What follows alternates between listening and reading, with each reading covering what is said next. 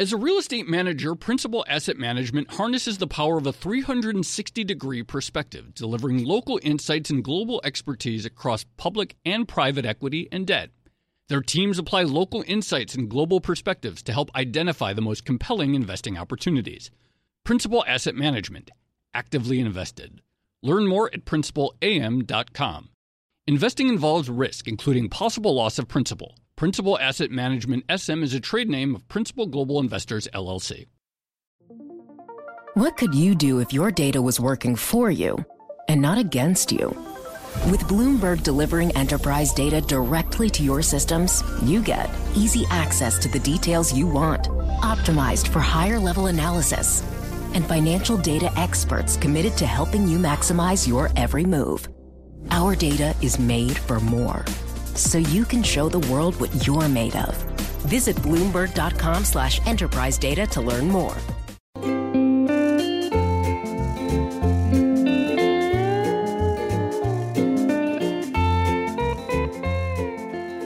Hello and welcome to another episode of the Odd Lots podcast. I'm Joe Weisenthal. And I'm Tracy Alloway. So Tracy, I think we've been talking about it a lot on recent episodes, but we've had most of our episodes this year, they've kind of been gloomy or negative. Just sort of, we've started the year like on a real, just sort of a down vibe, wouldn't you say? Maybe we're just capturing the zeitgeist? I don't know. Maybe, yeah, it could just be the sort of overall mood. But I think today is going to be a break for that. I think not only is today's episode hopefully not going to be depressing, but actually might be sort of very positive and uplifting and maybe even kind of heartwarming. Joe, let me tell you, I could use both some heartwarming and some cheering up. So what are we talking about? So we're going to be talking to a fund manager, which I guess is not often the what you think of when you think of heartwarming or uplifting. But right. He's a really interesting writer, a really interesting thinker, and he's a writer. And one of the things that he does is he teaches his kids about finance and teaches his kids about banking and interest rates and sort of complicated questions. And he writes about these from time to time, these lessons that he teaches his kids. I think anything with kids is sort of, heartwarming. Well, I was going to say, does that mean we're going to get a bunch of really cute stories about how kids spend their allowance and that sort of thing? Because I'd be up for that. I think that's basically going to be it. We're going to have an episode of cute stories about kids spending their allowance money, more or less. But it's going to tell us something important about finance and money as well, right? Yeah, exactly. So I think like most parents, a lot of parents might give their kids some sort of allowance, maybe a few dollars a week for taking out the trash or making their bed or anything. But of course, when a fund manager does it, especially one who's very into the theoretical constructs of the financial system, they make it a little more interesting than just a few dollars a week. They actually try to teach something profound, and not just teach something, but potentially learn something through the process about how people think about money. All right, so don't keep us in suspense. Who is it? All right, today we are going to be talking to Toby Nangle. He is the global co-head of asset allocation at Columbia Threadneedle Asset Management, and we have him on the line, so let's bring him in.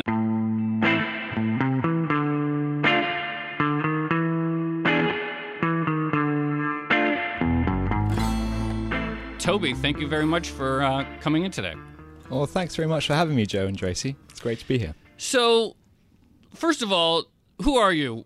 Who are you? How many kids do you have? What do you do? And how many kids do you have? And why do you like to use spending money and allowances as a way of sort of exploring the financial system? Sure, okay. I've got 3 kids who are 4, 7, and 9 years old, and that's a lot of kids. And I'm a fund manager, so I part of my day job is to think about how money works and that sort of thing. And actually, to be honest, I spent probably a lot of my career, as do most fund managers, not really thinking very much about money and just sort of taking it for granted. But probably over the past 10 years, I've been thinking more about money and asking lots of stupid questions. And suddenly I've got this captive audience to ask stupid questions to in the form of my kids. So why wouldn't I use them? I love that. Now, as you say, most fund managers probably don't spend much time thinking about what money is or how the financial system really works. We talk to fund managers all the time, and they talk about this or that company or this or that commodity. But before we even get to the the lessons you teach your kids, why do you think this is an interesting avenue to explore? Well, I think that in the era of heterodox monetary policy, then you can have all sorts of things which sound quite scary or weird or wacky, which aren't actually really scary or weird and wacky once you think about money a bit. So because there can be something like helicopter money coming, or when quantitative easing was first thought of, there were a lot of like broker notes out there about how Weimar levels of hyperinflation were going to come back because it was money printing, et cetera, et cetera. And you have to kind of start to think about, can this is this good advice, or can it interfere with good decisions? So I think it was becoming incumbent upon everyone to think a little bit more about it. And there's this Chinese proverb which a friend of mine let me in on, which is a fish is the last to know water. And I think that's that's pretty true in the case of finance folks and money. We're surrounded by it. We think of it as something which is solid, but it's not. It's a social construct. It's something that we invent in different ways to do different things with. So, Toby, on that note, when you have your 4-year-old come up to you and ask you, what is money? What exactly do you say to them? I hope you don't use words like heterodox, right? No, well, to be fair, the 4-year-old keeps out of it for now because I've started when they're 5. So at 5 years old, they get into the issue about money. No, a lot of it was me asking them, what do you think money is, and how does it work? And then kind of doing that sort of annoying thing that kids do, and which is to ask a question about the answer and just keep on going and keeping on going. And seeing if it got to the same sort of place that I went to. And by thinking about these things, more often than not, it does. These are pretty simple concepts once you sort of remember to forget all that you thought you knew. So, I think that a lot of the time we think of money as something like gold. It's this quantity, this physical thing. There's only a certain amount of it. And the way in which we talk about budgets as adults, household budgets, that's based on the idea of a kind of a metalist view of world. So when we get down to a 5-year-old asking them, what do you think money is? They say, right, well, it's a coin. It's pretty straightforward. It's a coin. What do you do with it? Well, I exchange it for other things. So what about money in a bank? And they go, what's a bank? And so we can then start to have a think about those sort of questions. All right, so let's dive into this issue. We're talking about the Bank of Toby Nangle. The depositors are your 7 and your 9-year-old. Something that you've written about is this fact that probably almost nobody knows, which is that we really use 2 kinds of money throughout our lives. There's inside money and outside money. What do these 2 different terms mean, and how do you convey this to your kids? Okay, right. Let's rewind a second and then say, well, when my kids became 5. They started getting pocket money. They don't get it but when they're under 5. When they're 5, they started getting pocket money. And they got pocket money in the form of outside money. That is to say, they got coins. So a bunch of coins every week. And what I found was, after a while, that they just spent these coins every week, which you'd say, fair enough, it's their pocket money.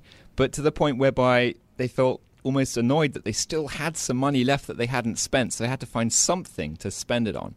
I thought, this is not the lesson really that I wanted to impart in giving people, giving my kids pocket money. I wanted them to think about saving and, delayed gratification, this kind of stuff. But I haven't really given them the instruments of doing so.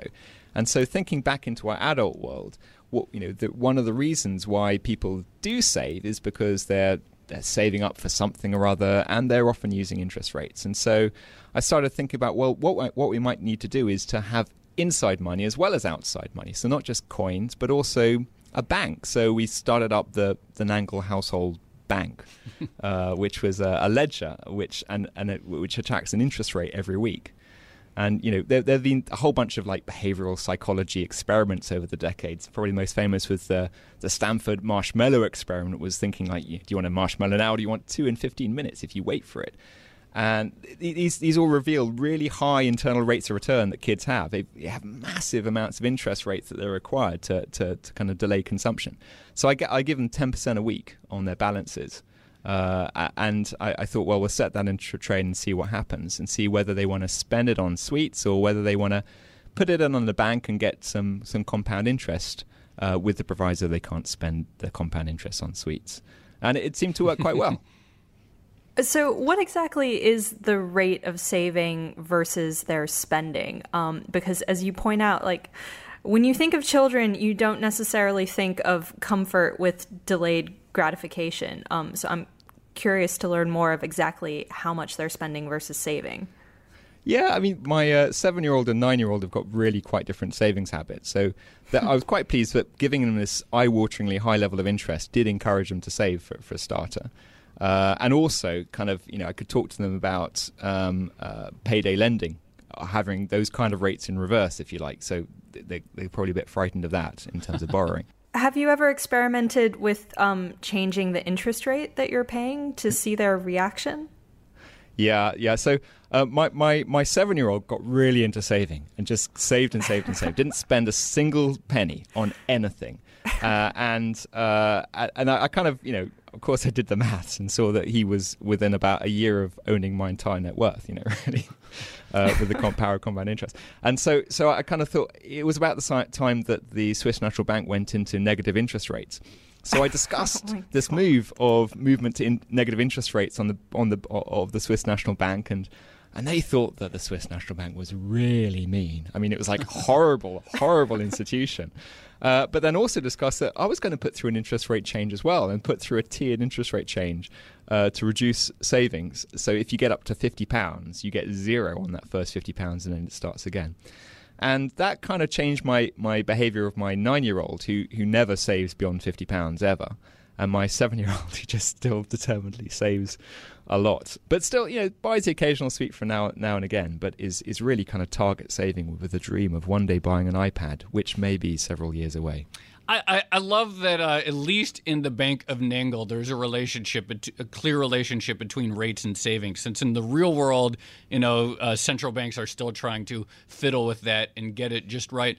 Before we move on to the next point, I still think if you can explain, maybe even perhaps for a level above 7 and 9-year-olds, this distinction between outside money and inside money. I still think very few people would even realize that there are two different things. But as you say, the two different kinds of money, coins versus the money in your bank, are as different as oil and water. Not only are they different, but they actually never even mix. Can you just explain that a little further? Yeah, sure. I mean, it is an amazing kind of revelation once you kind of think about these things a bit.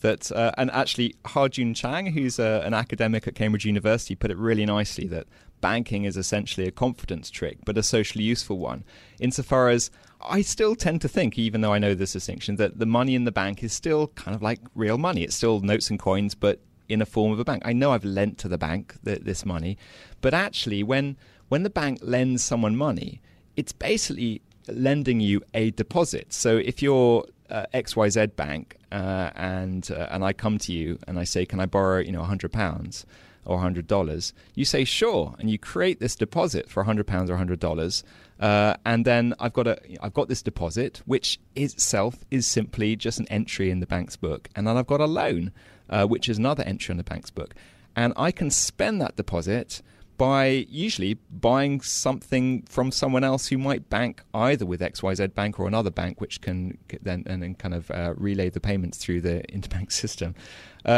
so that actually by borrowing money, the money is created out of nothing by the private sector banking system.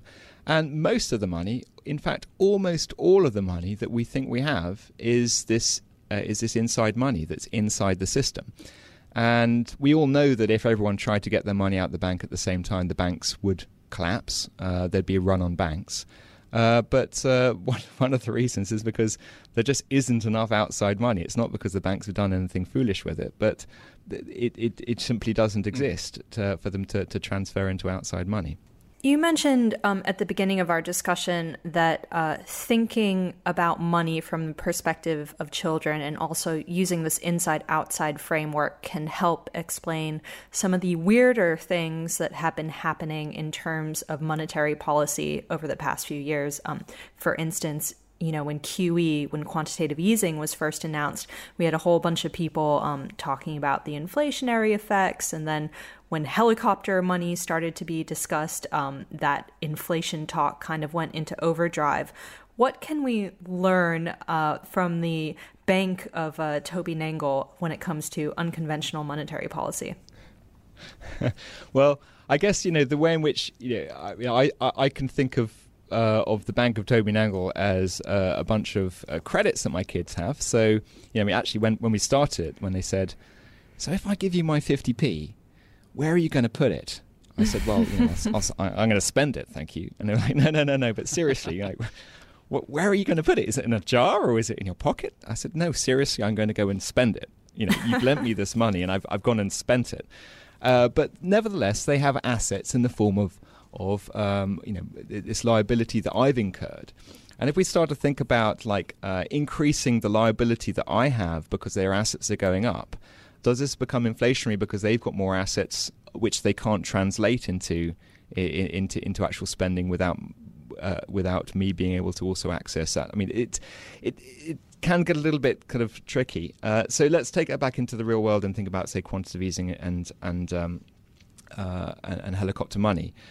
I guess taking this whole idea of outside money a step further, you'd say, well, if outside money is basically money that governments invent to pay their bills and then give value to by demanding taxes that are to be paid in punishment of administered violence, which is basically what outside money is, then you say, well, why did governments borrow money at all? Why is government debt in existence? And the answer kind of comes back in terms of, well, it comes back in order to keep outside money, that is to say, government money, give it some value. It can either be taxed away to keep its stock from exploding on the upside, or it can be borrowed back from the people or other people to whom it's given in the first place. And so government debt becomes an instrument of monetary sterilization on the part of the government, simply in the same way that taxation is an implement of sterilization, monetary sterilization on the part of the government. So we think about, okay, well, quantitative easing, what's that? That's the government buying back, or an agent of the government buying back these sterilization instruments, that is to say debt, in exchange for zero duration instruments, that is to say government money or outside money. And when is that dangerous? Well, that can be dangerous if people start to spend it a lot, but what happens then? You can just unwind it in order to control the quantity of outside money. But it isn't something which necessarily leads us down the exploding credit. This is kind of the second huge revelation already. So first we have this revelation that the money in our pocket and the money in our bank are two totally separate things. And then you have this, and then also this idea that the government doesn't really borrow, and it doesn't really, in the way we think of borrowing, and it doesn't raise taxes for the purpose that that we think it raises taxes for. Rather, the taxes are raised as a creating value for its currency. Yeah, I mean, I think that's right. I think both governments both borrow and tax in order to keep its currency. Give its currency some value and some stability, absolutely. Which kind of gets into the distributional issues. Why would you tax rather than borrow? There are all sorts of distributional issues that come off that, and all this kind of flows from just thinking about how money works, really. Let's talk about. You learned some lessons about household political economy. You wrote a post on your blog about sort of what you've learned about inequality and some of Piketty's theories. What did you learn from doing that? Is Piketty big in the Nangle household among the 5 to 9 year old demographic? I'm curious.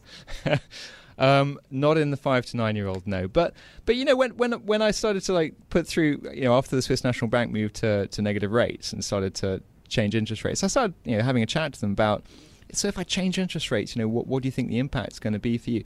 And my 9-year-old, who target saved to a certain level and then spends it on stuff, knows, if you like, her own reaction function to these things, and was kind of outraged at the idea that there could be higher rates when I then talked about reversing it, because from her perspective, she would not be a beneficiary of this, and so that would increase the inequality within the Nangle children household.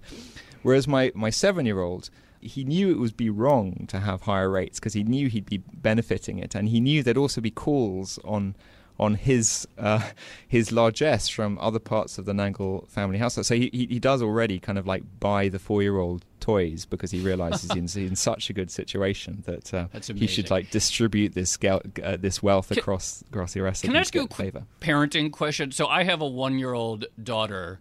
So I'm not going to be doing any of these experiments for a few years yet. But do you ever worry that your kids are just going to be like so much smarter and savvier than all the other kids in school, and that they're just going to be sort of like, God, that is such a new they're going question. to be like, clearly like those kids, your kids are just going to be like running circles around all the other kids in school. Like, do you worry they're just going to be, it's almost too smart for their own good? I honestly say that doesn't keep me awake at night. Okay, good. All right. So I have a question. You kind of started to get to it with the inequality stuff, but we're clearly talking about young children and young children's attitudes towards basic interest rates. But you've pointed out more than once that people's attitude to rates tends to change depending on what age they are. So demographics ends up being a really, really big factor in all of this that doesn't necessarily get the attention it might deserve.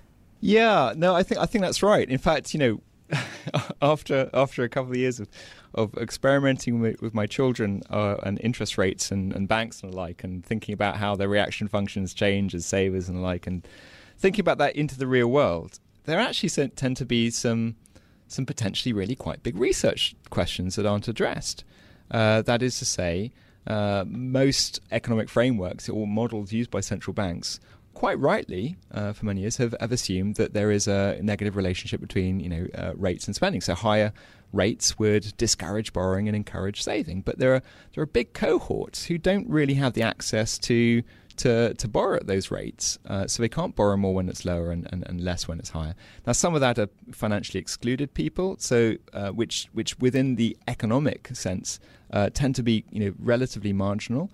But then increasingly, you have demography playing a part, as you say, Tracy. So with a whole bunch of people getting older, how do you debt finance retirement? You're saving specifically in order to spend when you're in retirement.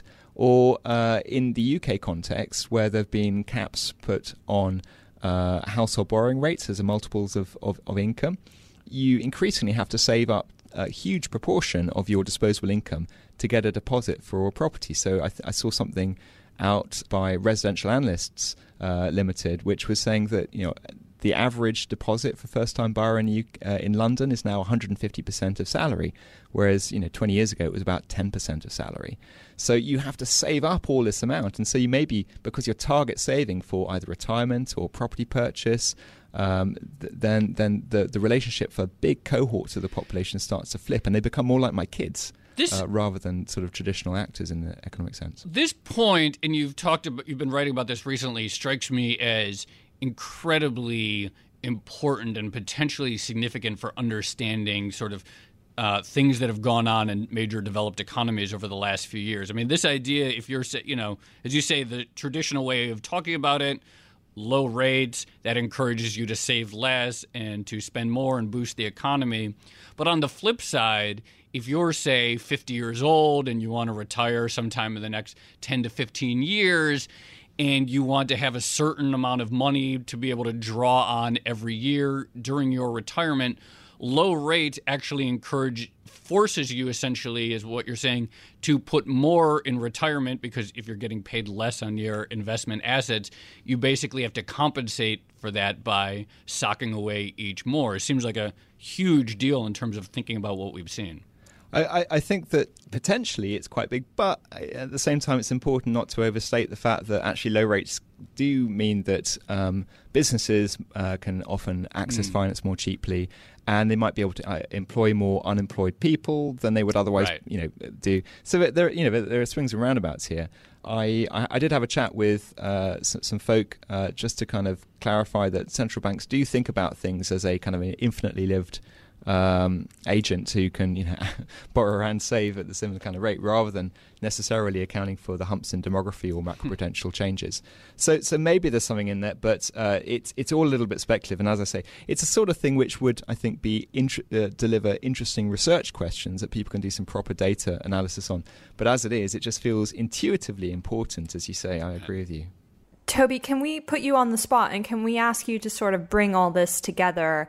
Your theory of inside and outside money, the Bank of Toby Nangle within your household, your children's reaction to interest rates, and give us your verdict on the success of low rates and unconventional monetary policy over the past 6 or 7 years. Ooh. I know, I'm sorry.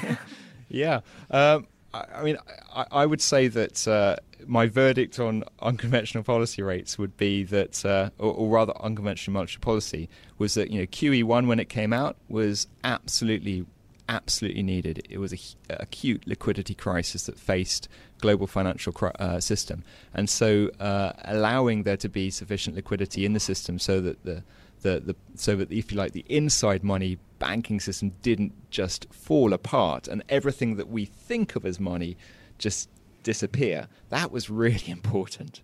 Once we went on to QE2, QE3 and the like, then that seemed to be more about what economists would call the portfolio balance effect. That is to say, targeting high levels of asset prices and trying to force people away from certain types of assets into other types of assets. And I think the results now are pretty mixed.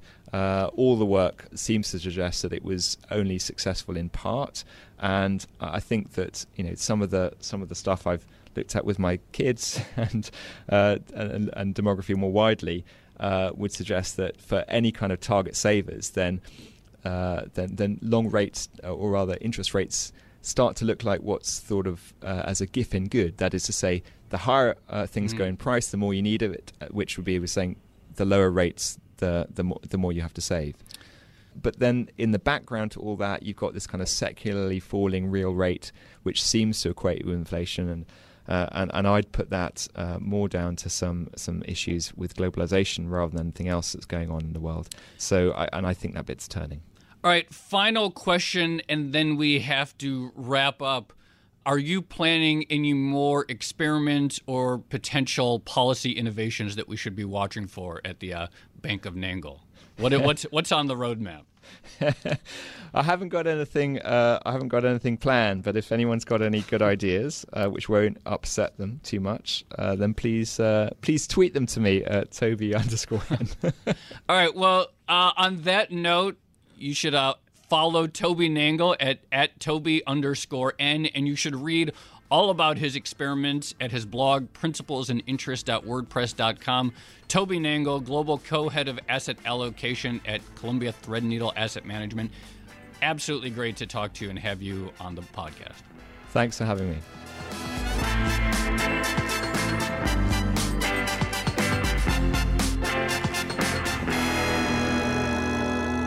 Well, Tracy, did that lift your mood and break the streak of negative episodes that we've had sufficiently? Yeah, it did. It made me laugh pretty hard, particularly the bit where you subconsciously let people know that you worry that your child is going to be too smart. I enjoyed that. No, I'm not worried about that. But when I started hearing these things, I was like, oh, God, these kids are going to be like way more savvy than anyone they go to school with. But no, I swear I had never, that it didn't cross my mind previously. Okay. On a serious note, though, I thought that was a really, really fun framing of what can be a quite geeky topic that we tend to discuss quite a lot on the show, which is, what is money?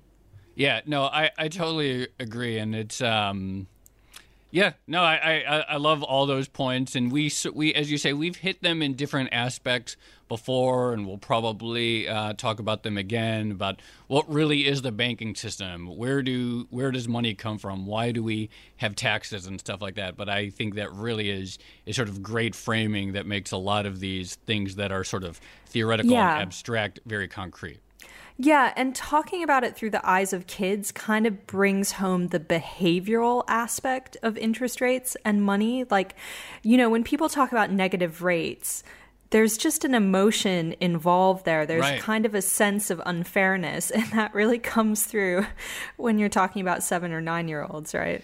Yeah, that's absolutely right. And, you sort of have this thing in the real world where central banks might cut rates to 0 or negative, and then people complain, and then economists say, oh, but you really shouldn't complain because it's going to stimulate borrowing and that'll stimulate consumption. But that doesn't change the fact that still it upsets people in the real world, and you can't just abstract it away by saying it's irrational, because ultimately the economy is just full of people.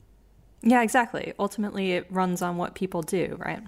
Yeah, and I am going to, I am inspired to do some of these own financial experiments when my own kids get, I like that idea of waiting until they're 5, though. All right, so let's see. In 4 years, we'll be doing an Odd Lots episode about introducing your daughter to the concept of money, right? Exactly, follow-up episode. I look forward to that. All right, this has been another episode of the Odd Lots podcast. Thanks for listening. I'm Joe Weisenthal. You can follow me on Twitter at The Stalwart. And I'm Tracy Alloway. I'm on Twitter at Tracy Alloway. And you can follow Toby, as we mentioned, on Twitter at Toby_N.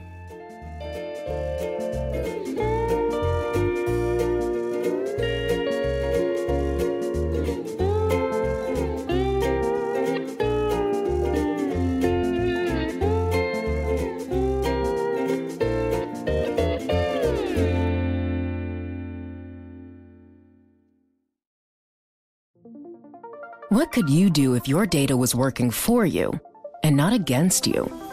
With Bloomberg delivering enterprise data directly to your systems, you get easy access to the details you want, optimized for higher-level analysis, and financial data experts committed to helping you maximize your every move. Our data is made for more, so you can show the world what you're made of. Visit Bloomberg.com/enterprise data to learn more.